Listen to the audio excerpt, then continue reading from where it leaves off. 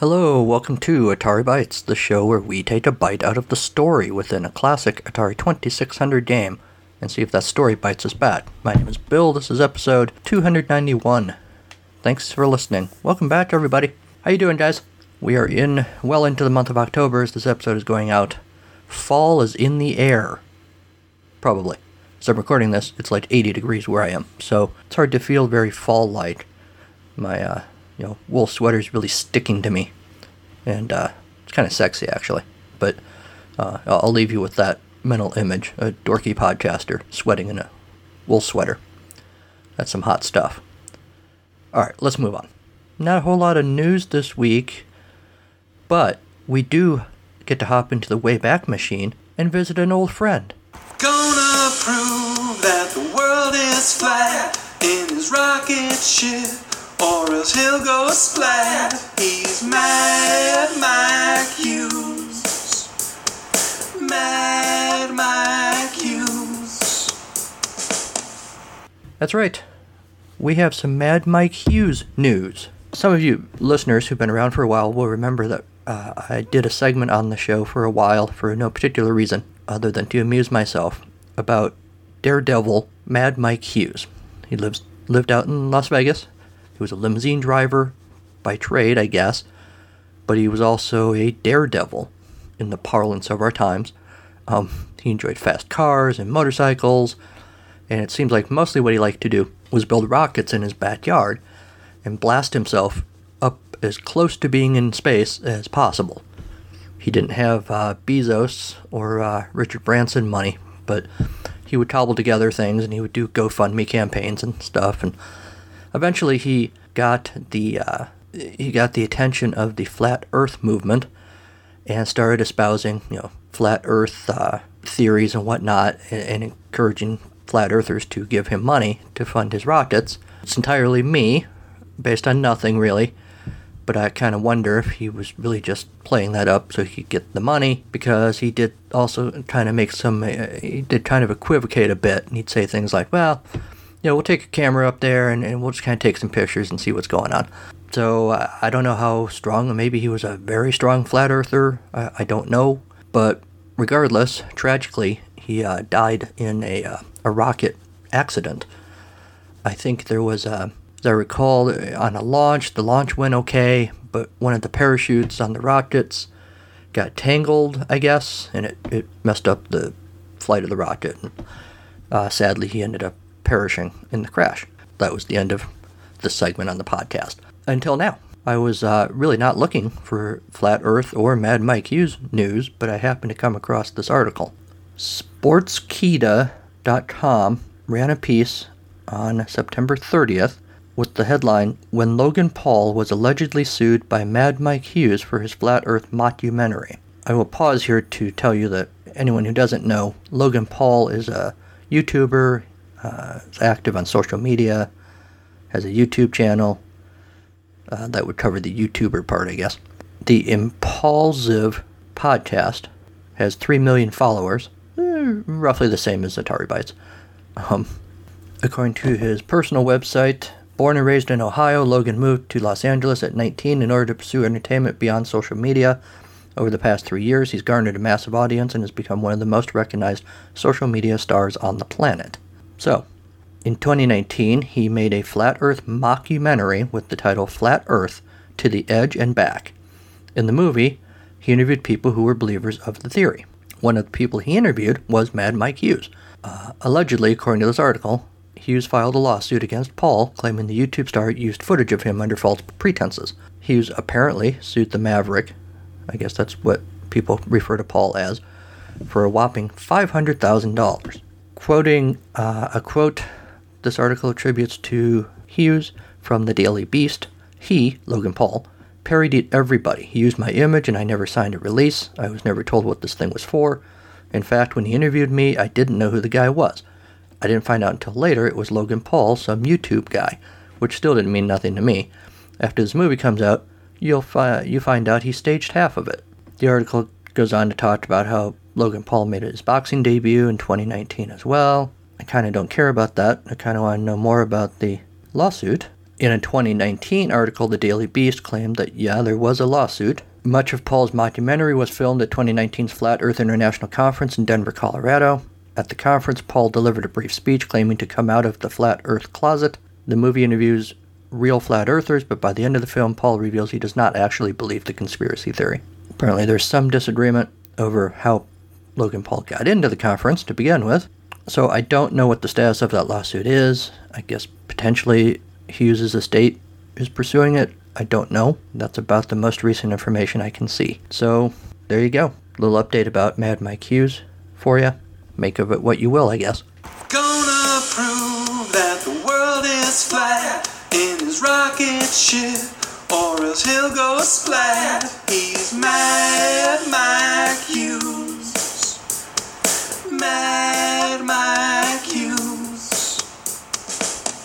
Let's get on to this week's game. This week's game is Sesame Street, Oscar's Trash Race, from Atari and the Children's Computer Workshop, 1983. So we have a brightly colored orange and red manual here with Oscar the Grouch from Sesame Street on the cover. You'll notice I felt like I had to clarify Oscar the Grouch from Sesame Street, as opposed to, Oscar the Grouch from CSI, Miami, or something. Educational games featuring the lovable Sesame Street Muppets and other wonderful whimsical characters, as presented by Atari and Children's Computer Workshop, the creators of Sesame Street, Electric Company, oh man, that was a good show, and 321 Contact have teamed up with the creators of the world's most popular video games. The formula is pretty simple: 1 part creative magic, 1 part technical wizardry, 1 part educational know-how, 1 part dynamic, child-appropriate video games, and you get family play, continuous challenge, long-term fun, non-violent play, opportunity for cooperation, cooperative play, individual play, and competitive play. Appeals to both girls and boys. Oh my god. Video games that appeal to girls. What were they thinking over there at the Children's Television Workshop? This manual is so long, it actually rivals the manual for Space Shuttle.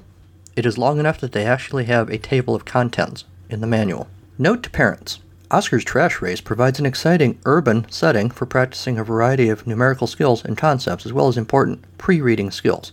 I guess that was kind of the thing with Sesame Street, right? That the main set for Sesame Street was, and I guess still is, although it's gotten a little less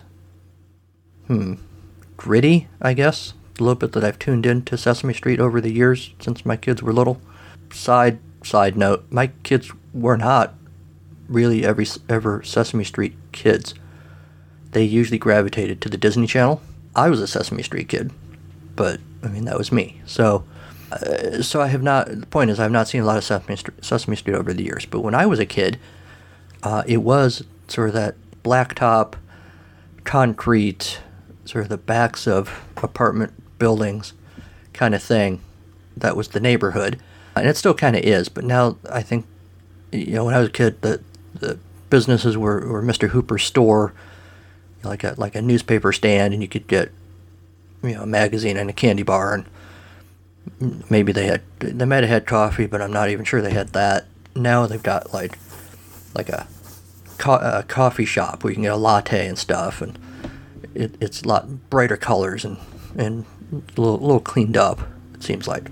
But anyway, in this 1983 Sesame Street game, they were promoting that the game offered an exciting urban setting for learning important pre-reading skills and numerical skills. Counting objects and matching the number of objects counted with the corresponding numeral, recognizing the number of objects in a pattern, following directional arrows, using the relational concepts up, down, left, and right. And they encourage parents to talk to their kids about the game, say the names of the numbers out loud, encourage your kid to say the numbers out loud, etc., etc. I started reading the manual and I quickly realized, crap, because you're supposed to use the official Atari Kids controller, which honestly I didn't know was a thing. So I had a moment of podcast production panic, because I don't have that, nor do I have the Oscar's Trash Race overlay to put on the Kids controller. So I started looking on eBay. This episode's sponsored by eBay. Not really, but I'm open to see if I could buy one and if I could get it here in time to put the show together, etc., etc. And then it occurred to me, I have the keyboard controller that I bought to to play some other game. Would that work? And I plugged it in, and it does. The keys don't quite line up, so you kind of have to push different keys to figure out which row of up keys is going to make your Grouch actually move up, and which one do you have to use to jump, and how do you do this and that. But once you figure that out, yeah, it works just fine. It just gets a little frustrating because certain rows of the keypad keys do stuff and certain rows don't. And if you're in the middle of the heated contest of the game and you hit the wrong row, it slows you down, which is my excuse for the horrible performance you're going to see or hear in the field report. So once I figured that out, I thought, okay, I don't have to buy this other stuff. So sorry, whoever was selling the Oscar the Grouch overlays and kids controllers, you lost out on a sale. You almost had me. So the Game Select switch helps you select which game, because that's what Game Select switches do. There's a matrix in the manual for the different games. Reset starts the game. The difficulty switches don't do squat. And then the manual gives us a legit short story. And it is a long story. A lot of us know how, the dimensions of the typical Atari manual. The story is...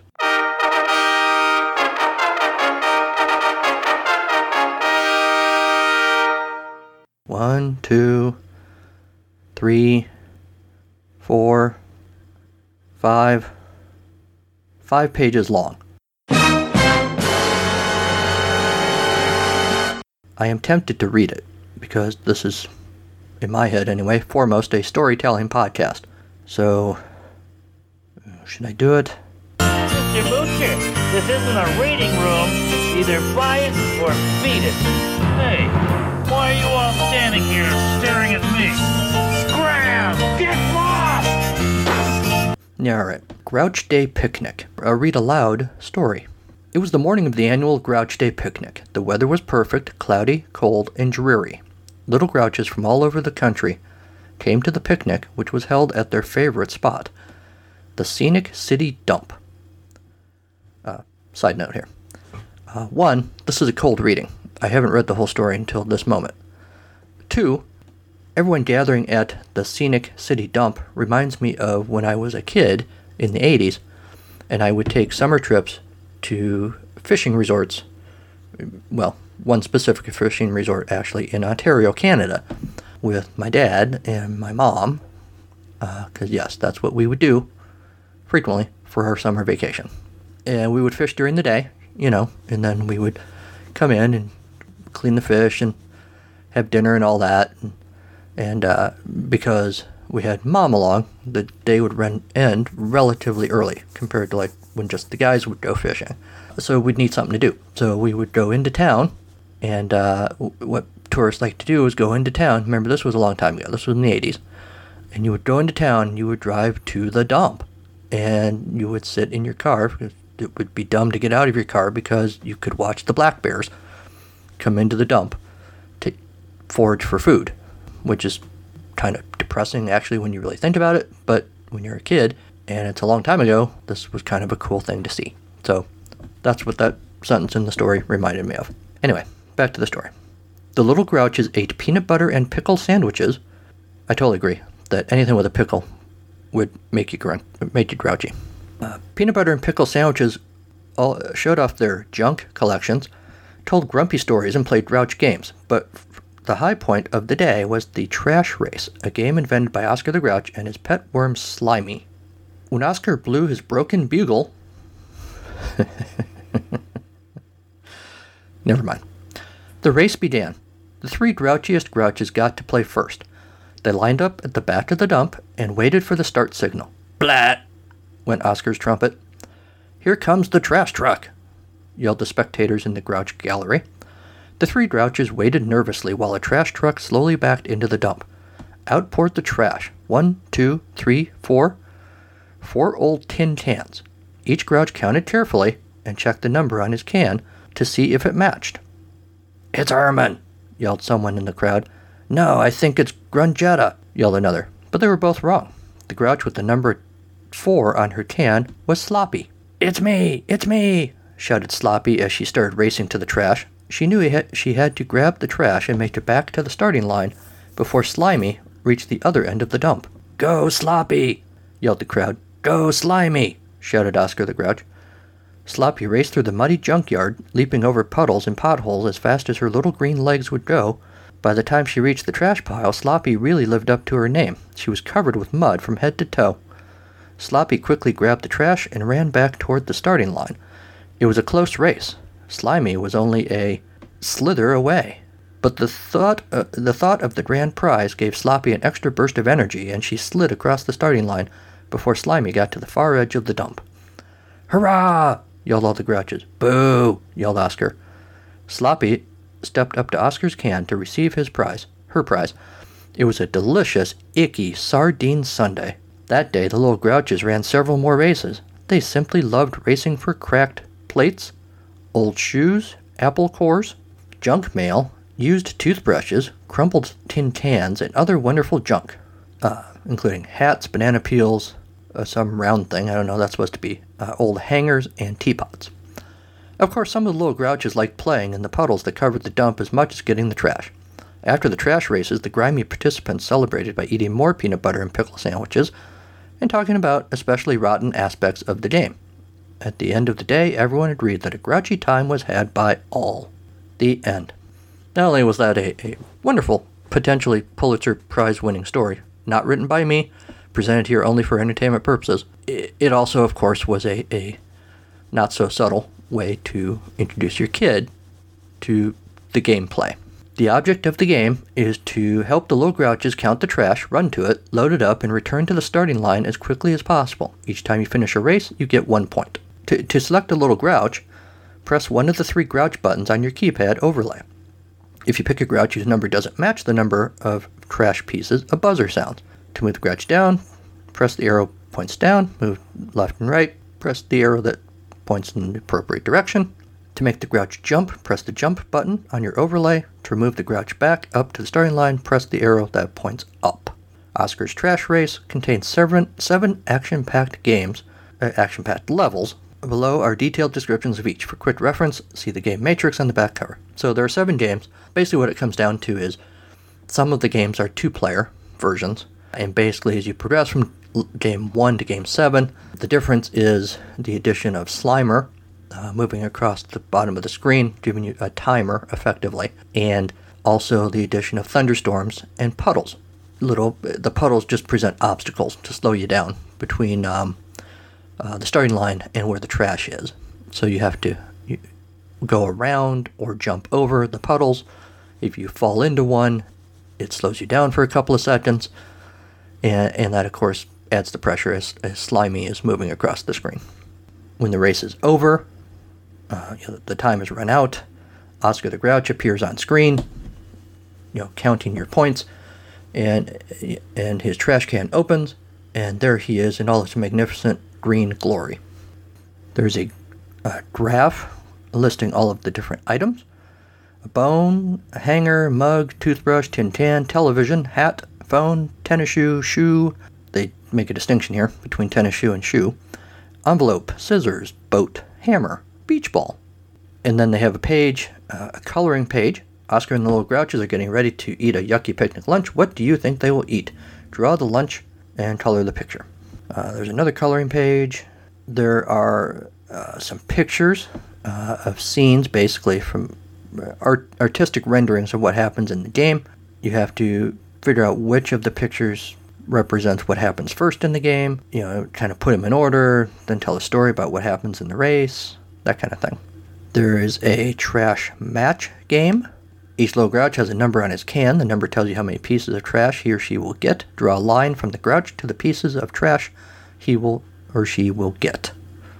I am curious if different manuals have different sets of numbers. On the page I'm looking at, one has 3, one has 4, and one has 1. And there are little groupings of that many items at the bottom, and you have to draw the line to the appropriate number. Oscar's scavenger hunt. Oscar wants to fix up his home. Here he is at the city dump looking for fabulous junk. Help him find 1 Slimy the Worm, 2 sardine ice cream cones, 3 yucky balloons, 4 little Grouches, 5 banana peels, 6 old shoes, and 7 tin cans.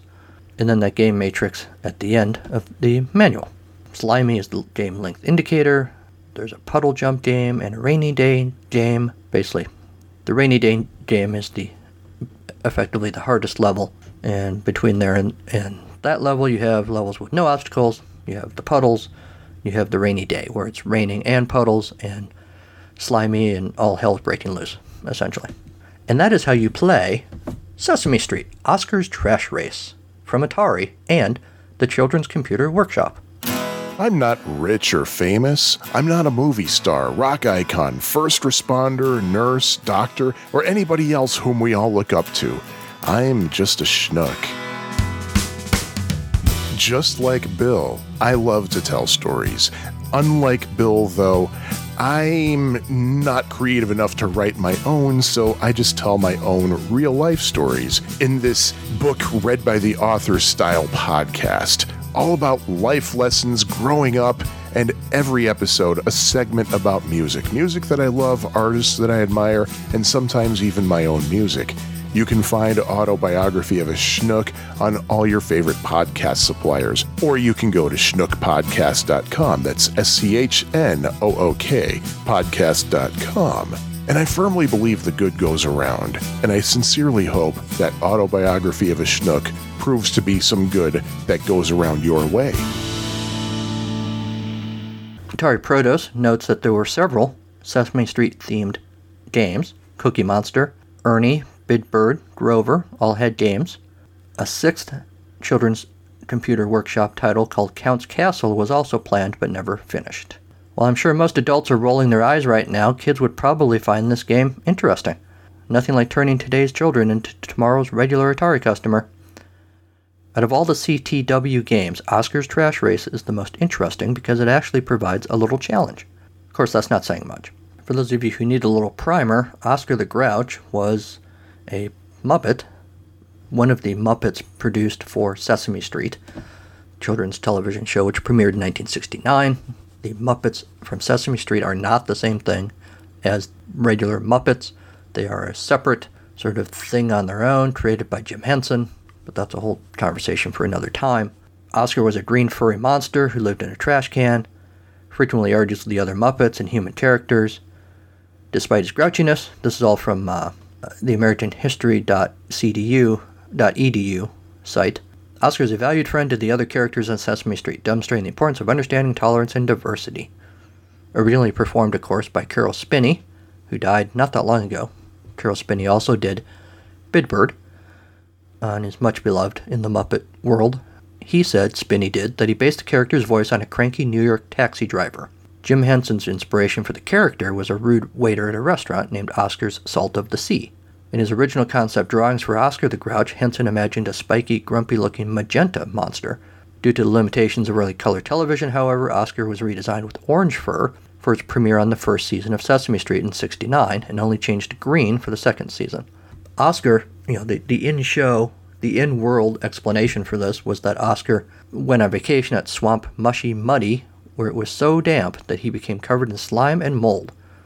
As far as I could tell from poking around on the internet, the real-world reason for the change from orange to green was simply that Jim Henson thought he should be green. Oscar the Grouch is a live hand puppet, which means that one of the performer's hands is in the puppet's head, while the other is one of the puppet's arms, which has gloves for hands. Another puppeteer is usually needed to operate the other arm, which is known as right-handing. And I think something I saw said that initially, the way the set was set up, Spinney had to use his left hand to operate Oscar, which was awkward for him, being right-handed, so they moved the set around to make it a little easier for him. Spinney operated the character from the very first episode in '69 up until Spinney retired in 2018.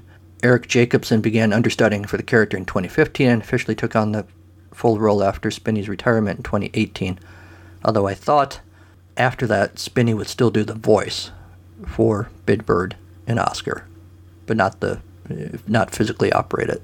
Early on in the run of Sesame Street, there was criticism that Oscar represented residents of inner city who had grown to accept injustice when they should not have done so, and there were observers who perceived Oscar to be a negative impression of African Americans, even though the Sesame Workshop did not intend for him to represent black people. Joan Dans Cooney, it was basically her idea for the show, was confused by this viewpoint when a journalist informed her of this issue. Spinney had to retire from the role because he'd been diagnosed with dystonia, and even after Eric Jacobson started understudying in 2015, he would lip sync to a pre-recorded vocal track by Spinny, and other times he'd just do the voice himself. If you're interested, the Muppets Wiki has a whole page devoted to how, the major and minor changes, evolution, as they put it, of Oscar the Grouch through the years, if you're so inclined to check that out. I was a Sesame Street kid. I'm not old enough quite to have watched the show from the beginning, but I was the right age for Sesame Street when the show was still fairly new. And I went on to become a huge Muppet fan. I could talk about Muppets.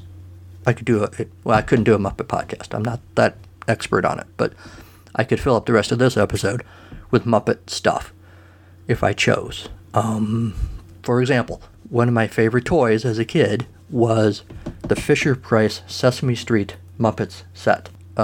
Fisher-Price Sesame Street playset. Basically, it was the buildings on that set. Mr. Hooper's store and the apartment building and Oscar's trash can and Big Bird's nest and stuff. And it came with all the little figures. My favorites, because they were my favorites on the show, were Bert and Ernie and Oscar. They were my favorite of the little figurines. I was also a Grover guy, but interestingly, I don't think Grover was included in the set. Oscar, the little figurine of Oscar in the Fisher-Price set, was cool because when you open the lid, Oscar's head would pop out because it was attached on both ends. It would slide in and out of the can, so it looked like Oscar was coming out of his can. When you're 4, that's pretty cool.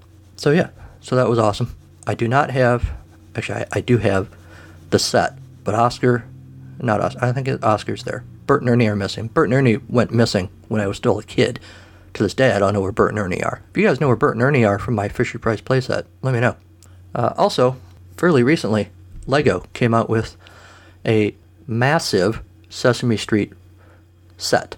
It cost roughly $80 billion. So I haven't bought it.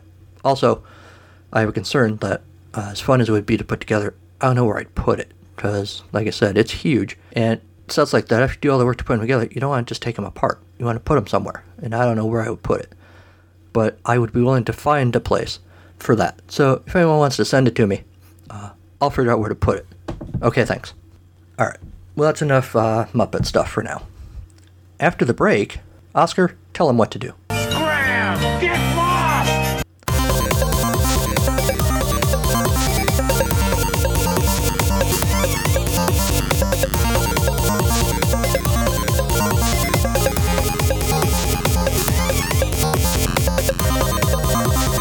Oh, I love trash. No, seriously, I do. Got lots of around my house. Jill's really bothered by it, but you know what? I love trash. We're playing Sesame Street Oscar's Trash Race today, and I will tell you that it is unreasonably frustrating for an adult to play a preschooler game. And that probably says more about me than about the game. But let's check it out and see what happens. Here comes the dump truck, dumping out his trash. 5 bones, I guess. In my defense, when you see how I perform in this game, I just tried to jump over a puddle, didn't work. In my defense, I'm not using the Atari Kids controller because I don't have it. Oh no, it's raining, filling up the puddles. What am I going to do? This game's even harder when you're talking and playing and not using the proper controller. Oh, good grief.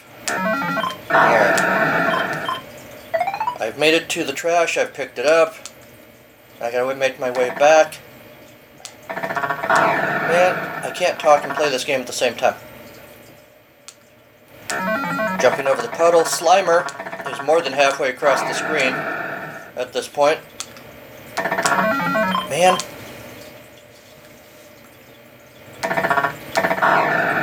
Hey, I jumped over it.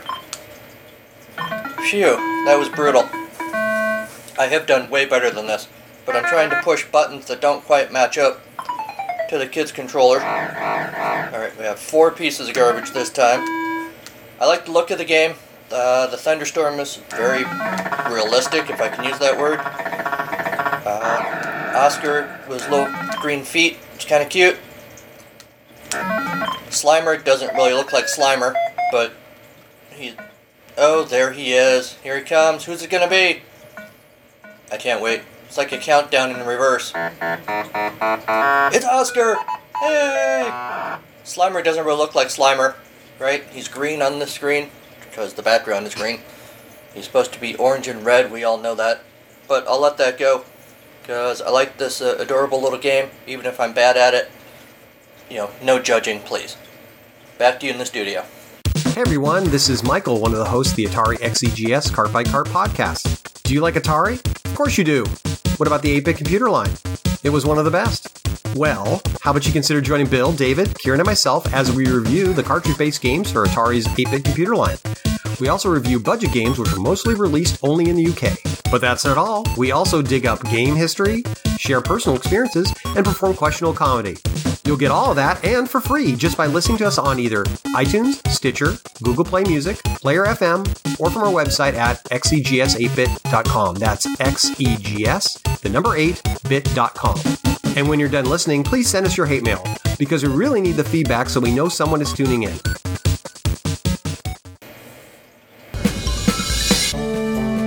Hey, let's take a break from you listening to me talk so that you can listen to me talk.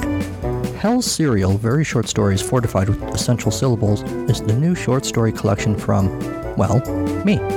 Every box, or book, is chock full of bite-sized stories in every genre, from sci-fi to fantasy to literary fiction to cheesy spy stories and everything in between. Zombies in love, twisted car races, and the aforementioned devilish breakfast food are just some of the tasty bites you'll find. Toy surprises? You bet. How about social commentary and the meaning of life? Beats a decoder ring any day. With both funny stuff and drama, Hell's Cereal gives you the marshmallows and the toasted oat flakes. Oh, and words. Lots of those too. Pick up Hell's Cereal, Very Short Stories Fortified with Essential Syllables wherever you like to get your books. Not cereal. Here's the thing about Sesame Street Oscar's Trash Race. I was surprised at how challenging this game was. Is it the hardest Atari game ever? Certainly not. But it does what it's designed to do, and I think it would keep little kids engaged. At least, early 1980s little kids. By that point, by the 1980s, I was too old for a game like this. But if I'd been young enough, as much as I like the Muppets and Sesame Street, I would have been all over this game. And it has surprising production value. The characters look good. The thunderstorms look really good. The rain coming down and the lightning and stuff, and the puddles filling up, and the little grouches walking around in their trash cans. It all looks really good. I was surprised. So, and it made the game fun, even though it's obviously not a game for a 50-year-old guy. It's a game for a 4-year-old kid.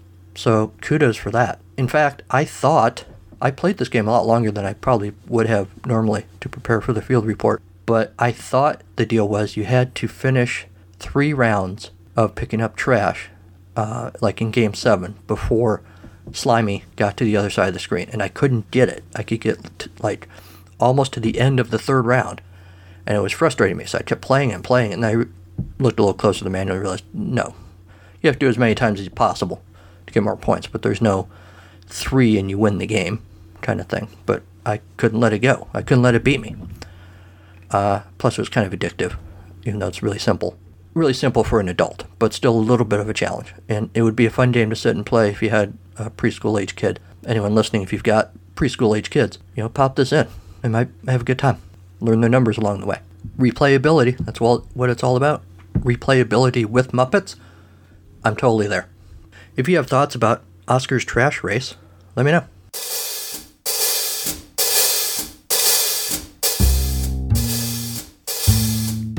It's story time on Atari Bytes. Yes, it's story time with Bill. This week's story comes to us from Bad Poetry Corner, and it's titled Grouch Potato, a poem. A trash bag blows across the street. Another collects our garbage. While the climate is all carnage. But foulest trash bags that excrete are human trash bags we all meet. Twitter trends with louts and grouches, dispense hatred from their couches. They say anti-vax, women suck, Migrants invade. COVID masks suck. Their freedom calls give all ouches. Yes, circular reasoning rules. Things are bad because they hate things. To them, stench of righteousness clings. To be sure, the stress never cools, and ignoring it makes us fools. But lying, fear-mongering gets us nowhere, and it's a safe bet. That's what haters want. It's their life. Social media as a knife. Their power is to make us fret. So when they yell, you yell louder. You know their facts are illusions. Smoke and mirrors for confusion. With truth, power becomes powder, to be brushed away to founder. Won't work, of course. Some, but not all. But continue to BS call. Grouches are stubborn, fearsome lot. They are built to take all you got. But not always. False idols fall.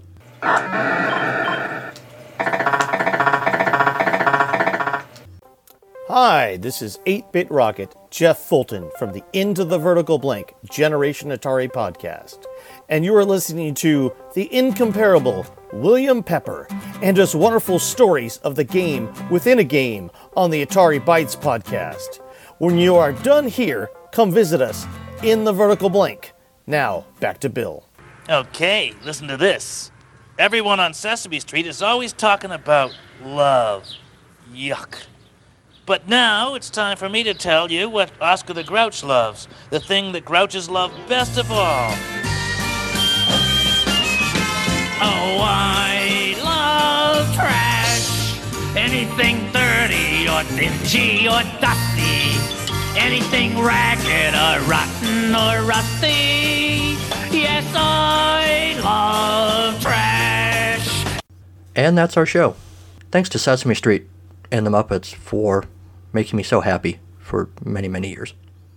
Thanks to Kevin MacLeod at Incompetech.com for Creative Commons use of his songs, Reformat, Take a Chance, and Pinball Spring. Thanks to Sean Courtney for the Storytime theme and the Jason Says Stuff theme, which we didn't use again this week. Jason, where are you? Leave your grouchy views on Apple Podcasts about the trash that is this podcast, just as long as you wrap it in a 5-star review. Email the show at AtariBytes2016@gmail.com, like the show on our Facebook page, follow the show on Twitter at AtariBytes, or follow me personally at Carnival of Glee. Also, check us out on Instagram. You can call us too. I'm never going to answer the phone, but don't take it personally. I just don't do that. Leave us a voicemail instead, 563-265-1978, about really any damn thing you want, and I'll probably play it on the show. Want to talk to us about Muppets? I am totally there. Doesn't matter. Whatever you want to talk about, I'll probably play it. Check out the website, www.carnivalofgleecreations.com. You're going to find their information, social media, episode links, on and on for this podcast, Atari Bytes, and for my other show, It's a Podcast, Charlie Brown. You're also going to find information about books that I've written, and links to just a few of the places you can order them, like Hell's Cereal, very short stories fortified with essential syllables, and soon, I think I can say that now, before the end of the year certainly, another short story collection, and I'll talk about that more later. Consider supporting the show by subscribing on the Atari Bytes page on patreon.com, link in the show notes. Your subscriptions help keep the lights on here in the podcast studio, and it allows you to, in a way, be in the company of these other fine folks who are already subscribers and who I owe an extremely high debt of gratitude. They are Michael Tyler, Jose Cazeta, Sean Courtney, M. West, Patrick McCarthy, Jeremy L., Mark Super, and Jim Goebel. Thanks to one and all. Alright, we're about out of here. All that's left is to tell you, ooh, next time on Atari Bytes, ooh.